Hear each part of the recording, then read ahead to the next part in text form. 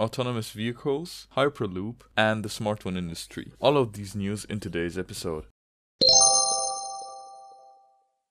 Starting with our first piece of news today, Waymo has announced that they will open up their fully autonomous vehicles for all customers in the Phoenix area. Previously, only a select amount of people who had went through Waymo's early rider program were allowed to use these cars. This program has been shrouded with a certain amount of mystery, as those early testers had to sign NDAs. Furthermore, Waymo won't disclose how many successful trips its autonomous cars have really made. The company will slowly open up their fully autonomous vehicles to the public through Waymo One. Their vehicles will serve in a 50 square mile area. Waymo's rivals haven't been sleeping either. Cruise, a GM subsidiary, has received a permit to test 5 of their autonomous vehicles in the city of San Francisco. They will gradually roll out their driverless cars in an unspecified neighborhood. In other news, Tesla's autopilot can be fooled by phantom images. These are images that are only visible for half a second or less.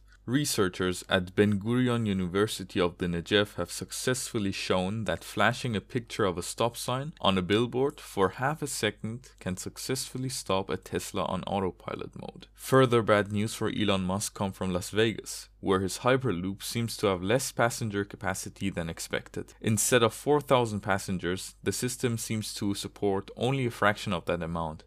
But I would take this piece of news with a grain of salt. Talking about Hyperloops, Virgin Hyperloop One has chosen West Virginia as the location for its $500 million certification center. It will serve as Virgin's mainstay for testing and developing their Hyperloop system. Let's go ahead to smartphone news. As you probably know, the iPhone 12 was announced last week. I made a short recap of everything you need to know about it. Link is in the description below. Apple's rival Samsung also revealed a new phone this week, the Galaxy A42 5G. It starts at $455.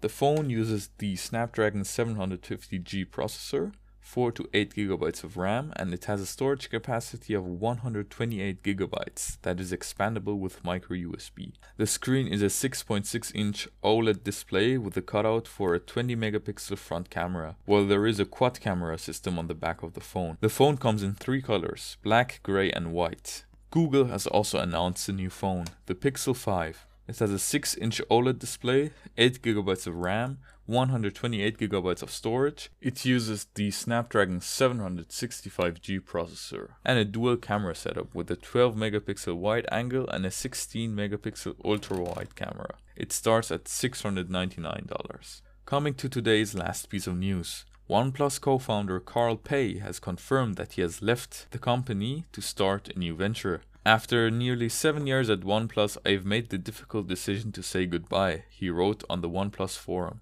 This has been this week's episode. If you like the content, please follow my podcast. I am also on Twitter and Instagram. Handles are in the description below. This is your host, signing off.